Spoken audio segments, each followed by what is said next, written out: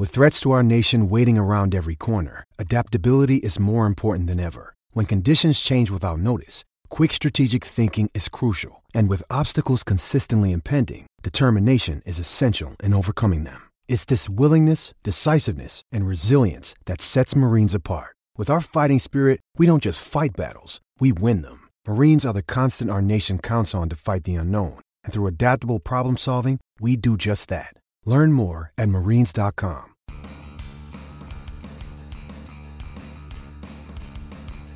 You're listening to MLB.com Extras, brought to you by MLB.tv. It's baseball everywhere. Hey everyone, welcome to MLB.com Extras. I'm Alexa Dat, and today we're talking Nats baseball. We bring in our Nationals reporter for MLB.com, Jamal Collier. Jamal, latest news is that the Nationals are interested in a few Marlins. They're continuing fire sale down there in Miami. Nats are looking at JT Realmuto and Christian Yelich. How strong are those interests? Yeah, well, I mean, first off, Realmuto makes a lot of sense for the Nats. Man, you're looking at a team that's pretty set in most of their positions, but the one kind of clear need they have or a clear place they could upgrade would be catcher. And Realmuto is one of the best hitting catchers in baseball. He's a guy who's young and affordable, and he would just kind of make a lot of sense if you could put him in this Nats lineup. And you're really talking about 1 through 8, a team with no holes. You know, if he can put him there behind the plate and maybe complement him with Wieters or potentially move Wieters, but that is a strong interest, I think, for the Nationals. Makes a lot of sense. They checked in on him at the winter meetings. At that point, the Marlins didn't plan on moving him. Since then, they've kind of a little bit changed their tune and are willing to listen to some offers here. But it would take a pretty substantial haul to get him. I think that's kind of where the roadblock is for a guy like Realmuto, who, like I said, is young, does have the years of control and has been so good. A lot of teams are going to be interested. The Marlins are going to want a really good prospect back, especially after the couple of trades they had with Stanton and Ozuna, where really the prospects weren't necessarily the focus. You're going to have to give up a pretty good prospect, and whether the Nats are willing to part with a guy like Victor Robles or Juan Soto, one of those top guys, would kind of be the big kind of the decision here, whether they're willing to go to that price. And I'm not necessarily sure they're there yet. You're looking at a guy like Realmuto or even Yelich as well. Yelich is a little bit different. Obviously, the Nats don't have a need for him. They have their outfit is pretty set.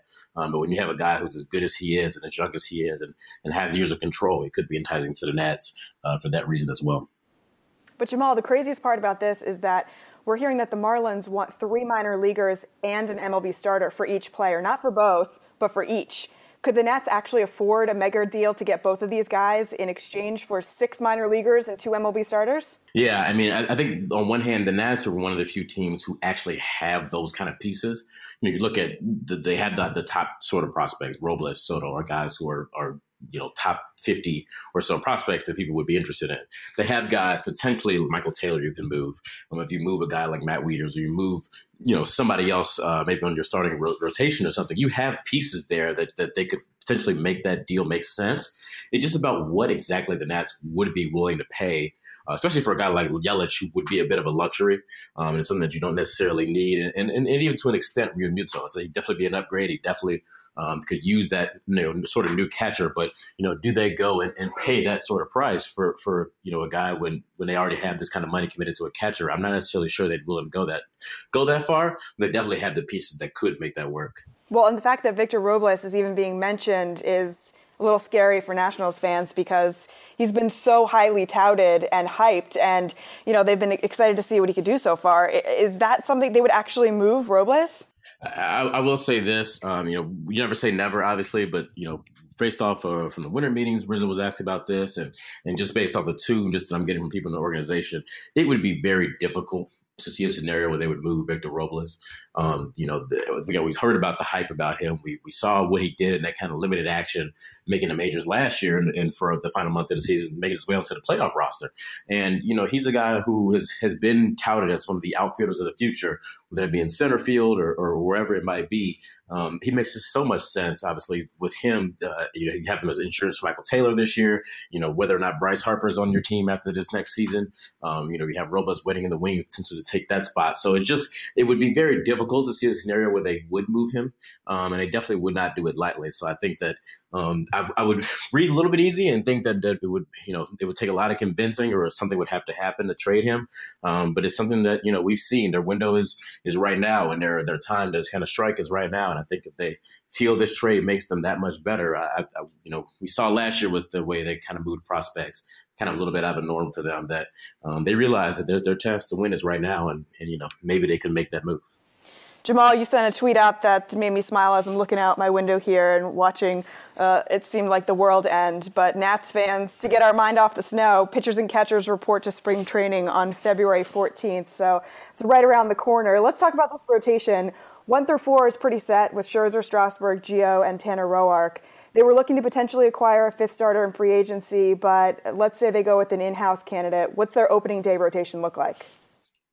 Yeah, if I had to predict that right now, as far as the way things set up, AJ Cole really finished the year pretty strong last year.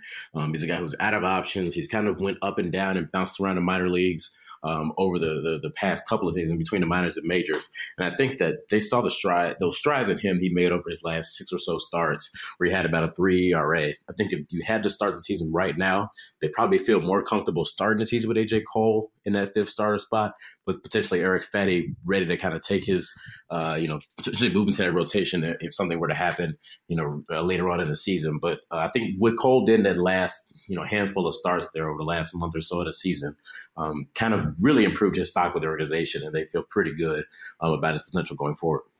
All right, sounds good. Let's talk about this lineup. Now that Adam Eaton is back and he is healthy, it's going to be interesting to see where he fits into this lineup and how it all shakes out. Where do you see him batting, and then how does the rest of the lineup unfold? I'm actually pretty interested in how the lineup is going to go. Obviously, got a new manager in Dave Martinez, and he said he's a guy who learned under Joe Maddon. And we know Joe Maddon was known to get creative with his lineups from time to time. And I think that, Dave Martinez has said over the last couple of months since he's gotten his job that he's jotted down a bunch of different lineups and a bunch of different kind of ways these guys all fit in. The one thing we do know about this is that he does feel like Adam Eaton is going to be the leadoff hitter. So I think that you'll see Eaton probably at number 1 for the most part, at least to start the year. But where everybody else falls in, does he hit Bryce second? Does he, hit him down at third? Anthony Rendon was a kind of a popular. Where does he slot into that lineup? Will we see the pitcher hitting 8th? The names are pretty much set. The Nats have pretty much got everybody, settled into what positions they'll be. But, how these guys stack up is going to be kind of pretty fun to see exactly how Martinez kind of sees this all, stacking up.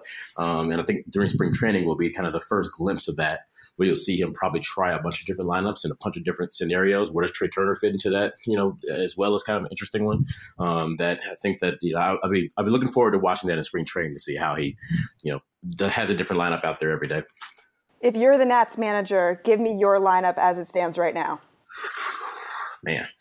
All right, put me in a hot seat here. I would probably go with Eaton, Turner 1-2, Bryce, Rendon, Murphy, Zimmerman. That kind of breaks up the righty-lefty matchup there. I think pretty much 1 through 6.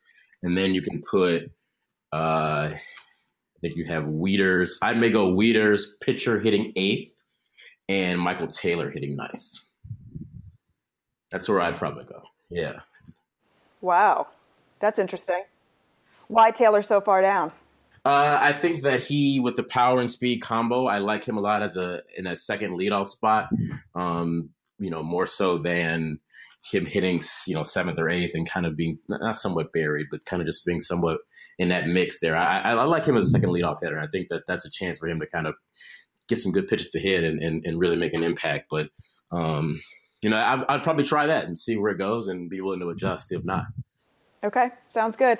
Let's move on to the bullpen. We've got Kinsler, Madsen, and Doolittle, the little law firm there, top relievers for this team, 7, 8, 9 guys. How do they bridge the gap, though, from these dominant starters to, this kind of team that they've assembled or that they assembled last year at the trade deadline? The biggest issue for them was bridging the gap. What's going to change from, this year that they weren't able to do last year? Well, I'll say this. This is probably the best Nats bullpen that they've had in January in the last couple of years. Because it's normally at this point we're questioning, well, who's going to close and who's going to pitch the 8th and who's going to do this. And that's pretty settled right now. And I think that that's a testament to, the trades they made and re-signing Braden Kinsler that, for once, they feel really good about their end of the bullpen right now. There are some question marks, mainly with health. Sean Kelly and Cota Glover are the two biggest ones. And if those guys, at least one of them can be healthy and really give them the kind of performance they've seen from Cota in glimpses, if they saw from Sean Kelly a couple years ago when he was more healthy than last year, that's going to be a really, a big weapon that goes to the back of that bullpen as well to help kind of get and bridge the gap there. I think they feel confident with Sammy Solis. Another guy who's had some health question marks, but they feel good about him and Andy Ramirez from the left side as well. So they've got some options. They've got some guys who fit into the bullpen roles, and I think will be able to make an impact. The question is just with health with a lot of those guys. But if they can get a couple of those guys healthy and become a little more reliable, then I think their bullpen is going to stack up pretty well. Any questions about Kinsler, Madsen, and Doolittle over the full season? Not really. I think that's going to be, they have to figure out how to manage them, because now if we talk about health issues, Madsen and more recently Doolittle have had some arm injuries in the past. And I think that one of the things I thought that they did pretty well at the end of last year. Now, Doolittle pitched a lot kind of at the end of the year, but for a while they were not throwing those guys and when you have all three of them, you don't have to necessarily rely on them for 3 in a row or 4 out of 5 too much early in the season, because if Doolittle's pitched back-to-back days, you can give him a day off and use Madsen as your closer. If both those guys have pitched a lot, you can slide Kinsler into the closing role, because he's done it before, has experience in that role. So I think that, if you balance the 3 of them and give guys days off and don't use them all the time, and especially when you have starters that'll probably pitch deep into the game like they do, they should be able to manage it well enough to kind of hopefully, lessen the load a little bit on these guys' arm. But it's a good point you bring up that these guys also have a little bit of injury history. But, I think they feel pretty good with the 3 of them back together. They can kind of stagger it a little bit and, lighten the workload on them. All right. And finally, as we wrap up the podcast here, Jamal, I'm going to ask you, and we've talked about this a little while here for a couple of weeks, but what do you believe as we start the new year and we turn the calendar? I know that the Nats just ripped up their entire surface down there of the field, trying to hopefully exercise some demons. What do you believe their New Year's resolution is for 2018? Yeah, I think the New Year's resolution is to definitely win a playoff series. If you want to start small there, it would be to at least get to the NLCS. And kind of big picture would be that was to, bring the first World Series back to DC. And I think that, they've made a lot of moves based off the end of the season, and every kind of move they've made has been geared on making another run at a team they think is going to have a chance to win a championship. So, the Nats are really going to be focused on October for this year. And I think that the ride into it is going to be pretty interesting to see how they can get there and how far they can go. All right. Like you pointed out, the first full squad workout is February 21st. It can't come soon enough, man. The snow is killing me. All right, Jamal, thanks so much. That's going to do it for us here on MLB.com Extras. I'm Alexa Datt. Big thanks to Jamal Collier, and we will talk to you next week.